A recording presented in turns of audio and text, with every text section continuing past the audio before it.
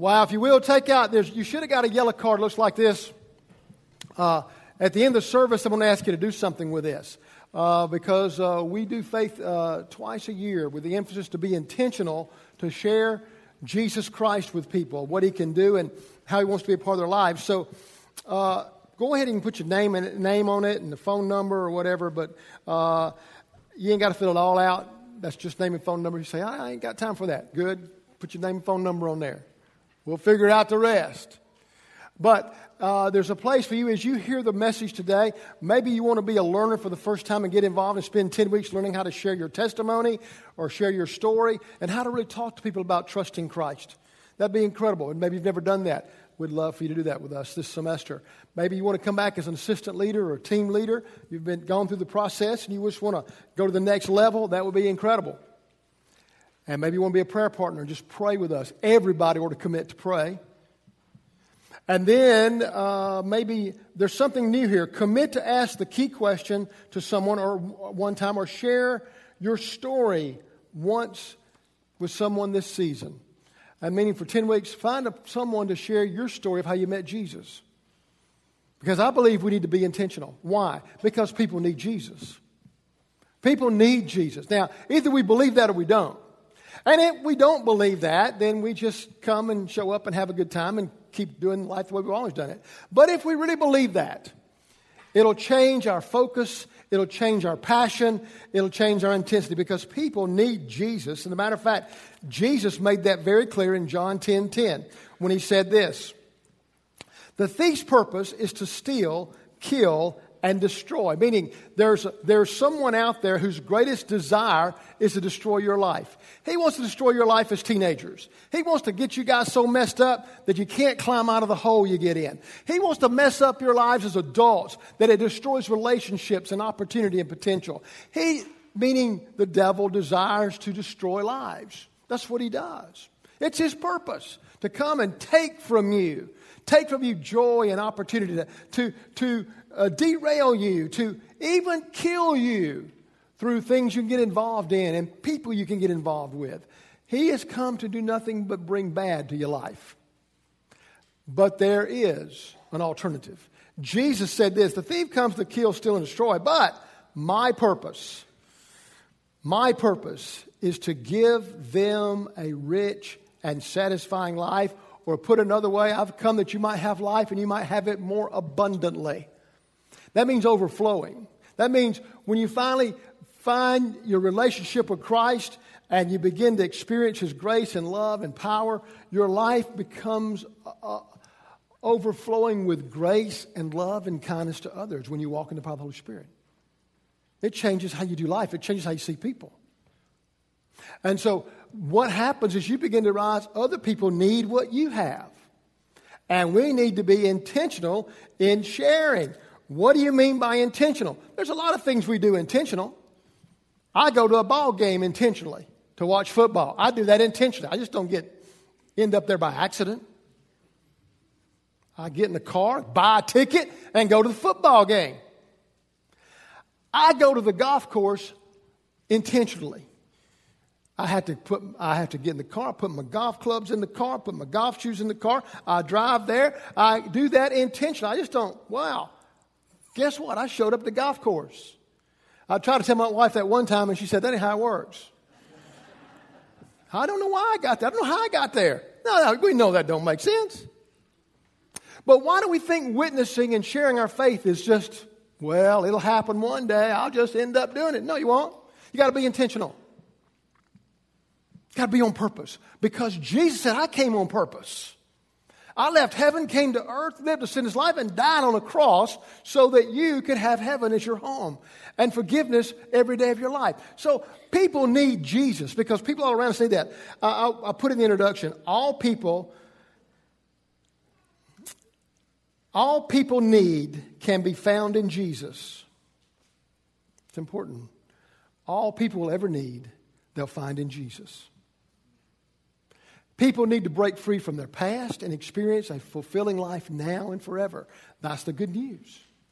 Man, he can do something now. He can get you break free from the guilt and the shame and the failure and begin to build you a new direction, new life with a new destination and a new destiny. So that's why people need Jesus, because we all have a past we need to be broke from, and we all have things we need to start over in, and that's why we need Jesus. So here we go. In saying that, he talks about giving a life that's both quality and quantity. It's a life that's unlike any other. It's a life only he can give. It's a God life he puts in us. And it's an eternal life that never, never, never stops. He said, I've come to give you an amazing life that's everlasting, if you will come to me. You got to break from the guy who's trying to steal, kill, and destroy, and come to me. Now, there's three kinds of people that need the Lord. I'm going to share them with you. As I share them with you, perhaps somebody's name, when I talk about each of these three, somebody's name may come across your mind that fits that category. You might want to write it on the back of this or write it in your sermon notes, because you need to start praying for them and figure out how you can be intentional with them. But let's look at the categories. You ready? The first one is this. There are people who need Jesus but do not know it.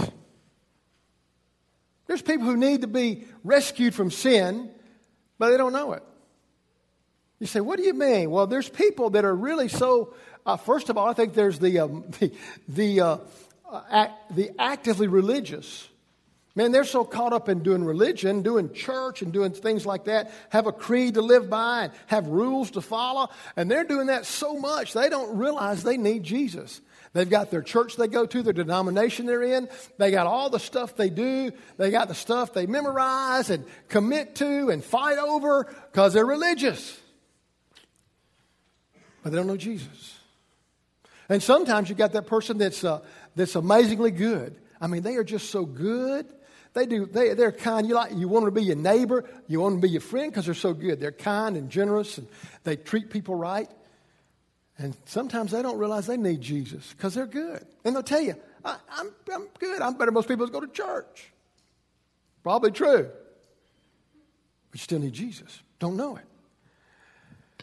And some people, they're just artfully deceived. Man, they've been deceived by the darkness and by the devil. They think they're okay. They think they're fine because of maybe they've had what they've been told by someone or what they did and maybe they were baptized and had an emotional experience, but nothing took root spiritually, and they don't realize they need Jesus. They're just going through life thinking, I got it made. No. And so here's what we realize. These three things really contribute to not realizing that you need the Lord. You just don't know. Just don't know it. Well, let me give you a biblical illustration. A guy named Nicodemus. Came to Jesus by night and said, I gotta talk to you. Some things, I've been listening to what you say and paying attention, and I need to get it. Tell me, and before we go any further, Jesus said, let me just help you out. Let me cut through the chase. If you want to go to heaven, if you want to have eternal life, you must be born again, Nicodemus. See, Nicodemus didn't know. He didn't realize what his need really was, because he was a great religious guy. He was there every time the doors was open, doing everything they wanted him to do, knew Scripture. He was great, but he didn't know Jesus. He didn't know he had a need until Jesus said, you got to be born again. I don't know how that works, man. I'm old. I can't get back my mother's womb. He said, I'm talking about spiritual birth, man. I'm talking about something that God does inside you, miraculously and supernaturally and spiritually, that'll change your life. That's what needs to happen. It needs to happen for all of us if we've never trusted Christ. There's another guy named Saul of Tarsus. He was so religious, he thought Christians were the bad guys because they were competing with the God of Judaism. And he said, I'm going to kill all you guys, put you guys in jail, and shut y'all up. He had no idea he needed Jesus. He thought he was on the right track, doing the right thing. And then one day he met Jesus on the road to Damascus. He said, why are you doing this to me, man? Why are you doing this to my people? What is wrong? How long are you going to fight this conviction of needing to give me your heart? And finally, he realized he needed Jesus. And it forever changed his life. I look around, I see people like this all the time. Some of you have been that person. You were in church, did all kind of church work, and found one day, I asked Judy, could I use her as an illustration this morning? She said, yeah.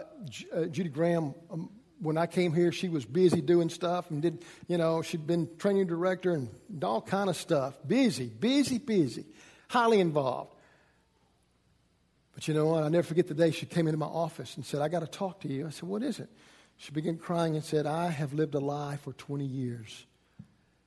I need to be saved. Wow. 20 years, didn't know it. Too busy to be still and hear the voice of God. A lot of people that way. They begin to get conviction. They go, let me just do more. No, don't do more. Man, get it right. And so I think about Joe Jordan, who came forward in 2003 and said, I'm a great church member. Said, I just need to get for 13 years, I've been really wrestling with, was or wasn't I saved? See, there's people who don't know they need Jesus, and we need to be the one that helps them discover that by the way we share with them, by the way we love them, by the way we minister to them, by the way we care about them. Be intentional. Saying, look, tell me your story. Tell me about how you met the Lord. Tell me and listen and then be gracious to let the Holy Spirit use you. There's a second category. There are people who need Jesus and know it, but do not know what to do. Wow. There's a lot of people like that. And that's why it's so important that we're intentional. Because they know they need Jesus. They're trying to figure out how to make it happen. They think, maybe I need to go to church more. Maybe I need to read my Bible an hour a day. Or maybe I need to buy some more books from the Christian bookstore and read these books. No. Let me tell you why people have a hard time knowing how to do it. He said, I've come to give you life abundantly. How does that happen? Well, I know Jesus is real. I know he died on the cross. I believe he's in the Bible. But how do I get there? Well, you got to receive grace. The way you receive grace is come to the point to realize you can't save yourself. You can't earn what God wants to do for you. You can't make it happen by anything you do. You receive the grace of God, which is undeserved, unmerited favor. He does something for you because he loves you, not because you deserve it or you earn it or you can pay for it. It's a gift based on his love for you. And it requires this little thing called repentance that says, I'm changing my mind about what I think about being right with God. For a long time, we think being right with God is doing stuff and being somewhere and giving and all these things. No, that has nothing to do with being right with God. People do that all the time. They're not right with God. Being right with God is finally surrendering and saying, here I am just as I am. I receive your grace. I don't bring anything to the table but all my life as it is, good and bad. And I'm turning from trying to save myself. And I'm changing my mind about how I can know you and be right with you. And I'm changing my direction in life. I'm willing to turn from everything to have you. And you receive his grace. For Ephesians 2:8-9 says, for by grace are you saved through faith, not that of yourselves. It's the gift of God, not of works, lest we would boast. So he's saying, guys, you've got to come to a point to receive grace. That's kind of hard for some people because they think we got to work for everything. Man, I got to make this happen. I got to work. No, you just got to receive God's grace. The second thing is you respond through faith. That requires confession. I come to the point to confess what the Bible says about me, I'm a sinner. What the Bible says about Jesus, he's my Savior. And what the Bible says about simply trusting him. Put this way, forsaking all, I trust him. That's what we teach in faith. That's how you do it. Forsaking all, I trust him. There's people all around us that are like that. My wife was like that. She knew she needed Jesus. Didn't know what to do about it. And she'd been in church every Sunday, guys. She'd heard hundreds of sermons. She only heard my sermons. She'd be at pastors' conferences and hear a lot of great preachers' sermons. She taught Sunday school. Matter of fact, in my first church, the first two people that were saved, she led them to the Lord in Sunday school class. And all this time, she struggled and knew that she needed Jesus but didn't know what to do. And then one day the Lord just really made it so clear. She just simply finally said, I receive. I surrender. I give up. I'm receiving you. Received his grace, responding through faith. She confessed it publicly because she wasn't ashamed. 2003. People need to know what to do. Philippian jailer said to Paul when he had midnight revival and singing and sharing, and he said, and the jail doors flew open and the jail was shaken, and the Philippian jailer was about to kill himself, and Paul said, don't do yourself no harm. Nobody's going nowhere, man. We're just having revival. And he said, well, what do I do to be saved? I've been listening to your music, been kind of seeing what your God's doing, but what do I need to do? You believe, man. Forsake all and trust him. Receive his grace. Respond through faith. Like a child would. Just like a simple child. Guys are all around us. All around us. I have a man I've been sharing with. God's kind of put us together. It's a unique setting. And the other day, what had happened was we began to talk, and I asked him what I could help him. He began to share, and man, he's looking for Jesus. He really is. He told me that. He said, man, I've been in a Baptist church all my life. I know this, I've done that, I've been involved with this. He said, but Tim, I don't know how to trust him. I don't know how to make that step. I said, son, we're going to talk about that. Because God's about got you there. The other day, I saw him with one of his family members, and a couple of golf buddies were there, and he said, "I want you to meet my family," and he introduced me, and he introduced me to them, and then he said, "I want you to meet the guy who's in charge of saving my soul." I said, "Well, not quite, but I'm here to point you the way.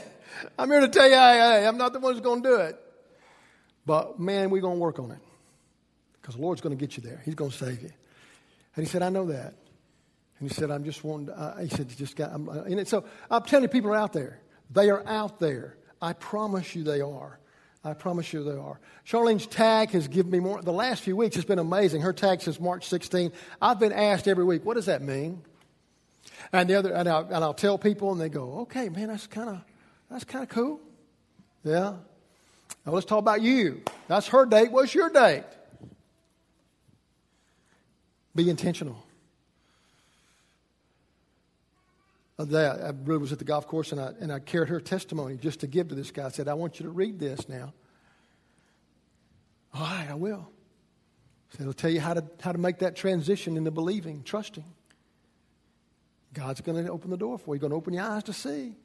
You see, that's the key. It's not just being a good Baptist or a good church member or a good whatever denomination you may be. It's about really knowing Jesus and really coming to have that relationship with him. It doesn't matter what all you've done. He is not looking at your resume of church activity.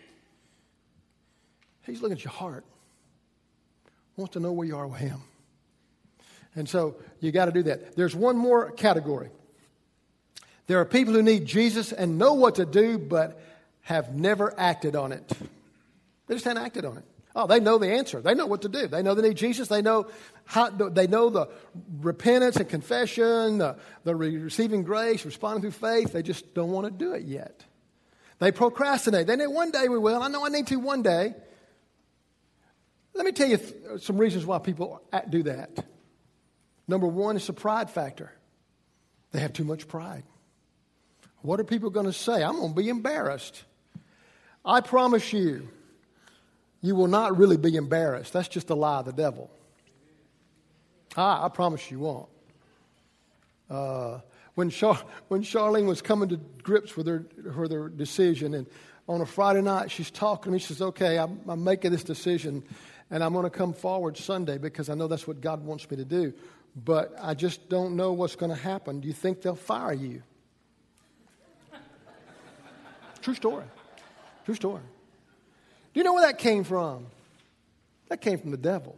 He does that kind of stuff. He plays with our mind all the time. He goes, oh, man, you can't act on this. If you act on this, people are going to laugh at you. They're not going to be your friend no more. Some may, but most are going to cheer for you. And you lose some friends, you pick up some new friends. But it's a pride factor. Well, I don't want to be embarrassed. There's nothing embarrassing about meeting Jesus. I tell you what's embarrassing. Seeing him at the great white throne judgment and hear him say, "Depart from me, I don't know you." That's embarrassing. Now, pride factor. Man, I'm just too proud. Well, then if you're too proud, you never will make that decision. And that's a tragedy. Because you're believing I'm good enough. You're not believing what God said about you. You're believing a lie. The other is a fear factor. The fear factor is, well, what will it cost me? You think I'll have to give up my job? We're afraid of things we don't even know. Well, God may want you to give up your job, only if he has something else for you. That's his business. We're afraid of things. Well, will I lose all my friends? And what? Fear factor. We're afraid. Some people are afraid they can't live the Christian life. I would be saved, but Pastor, I'd give him my heart, but I'm not sure I can hang in there and hold out. You know whose job it is to hang in and hold out with you? Jesus. He said, I'll get you to the finish line. Matter of fact, you're my responsibility. Once you become part of my kingdom, I will get you to the finish line. Just trust me. All around us. All around us. All around us. The rich young ruler came to Jesus and said, "What can I do to have eternal life?" He said, "Well, you've been a pretty good guy. I'm familiar with your resume. You've told me all these things you've done, but he wanted him to understand something about his heart. His heart wasn't right. He said, you said you've kept all the rules and all the commandments. You got all not. You're good. You're religious. But are you willing to let go of everything to be saved?" And here's what he said to him. "Sell all you have and give to the poor." And the Bible says he walked away sad because he was very rich. He was not willing to let go of stuff in this life for eternal life. People are that way. I promise you it's worth the trade.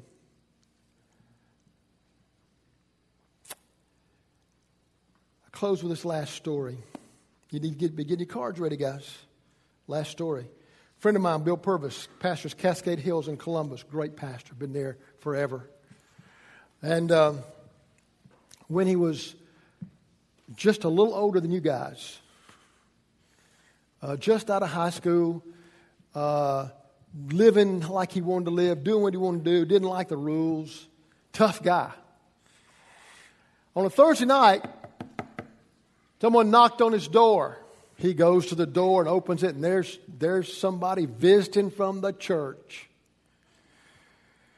Being intentional. And he didn't like that. He tried to kind of go, "I don't want to hear this." And look, I'm not interested. I don't really need that. I'm never going to go to your church. You waste your time. Don't bother me. He said I really was rude to him. But he said, the guy said, "Can I just tell you one thing and then I'll leave? All you'll ever need, you'll find in Jesus." That's all he told him. And Bill slammed the door, laughed at him, and kind of said, "That's the craziest thing I've heard." Glad he's gone. A couple of days pass, and he gets with his buddy, and he said, "I've never been with a prostitute. I want to be with a prostitute." So they get something set up, and they're met to meet, and he's with this prostitute, and he realizes in the middle of what's going on that he's in the middle of a setup. Pimp comes in, and they're basically going to rob him and probably kill him. He realized what's happened when the pimp pulls a knife out. He runs, and he played football, so he just hit him head on, and trying to run through. In the process, he got his throat cut. Comes out the door, and he's holding his throat, he's bleeding, and he's saying to his buddy, and he's trying to talk, and buddy gets to the nearest phone, calls an ambulance, says, my friend's throat's been cut, get here quick. And in the process, I want you to listen to this, in the process, clenching his throat, hoping, his story. He said, "I knew I was dying. I wouldn't know I was going to live." And he said, "You know what I remembered? A guy on my doorstep on a Thursday night saying, 'All you'll ever need, you'll find in Jesus.'" He said, I just told God, I said, God, I'm dying and I don't want to go to hell.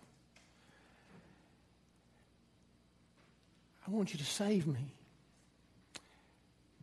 Because this guy said, all I ever need I'll find in you. And the Lord saved him. Not just, he got to the hospital. He's still a legend in Columbus, Georgia, because everybody says he should have died.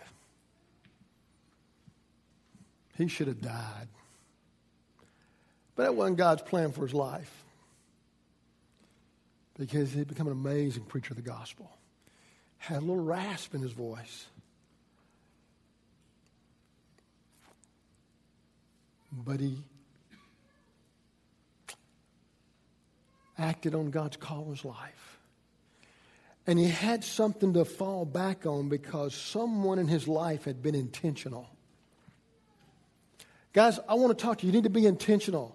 Whether you're on the football field, the cheerleading squad, the basketball team, the softball team, the baseball team, the basketball team, you need to be intentional. Whether you're the whiz in the math class or you're the number one seat in the band, you need to be intentional with your faith. Whether you're in the marketplace or the neighborhood or the office place or the classroom, guys, somewhere you got to be aware that there's someone you're supposed to talk to and share with and have impact for eternity's sake on their life. And if we go through life saying, well, I just want to enjoy life, I just want to have fun, enjoy the ride, and when I'm going to go to heaven one day, you're going to be sadly disappointed that you've missed out on an awful lot. Because I think the big thing with God is how many people we bring with us. Just saying.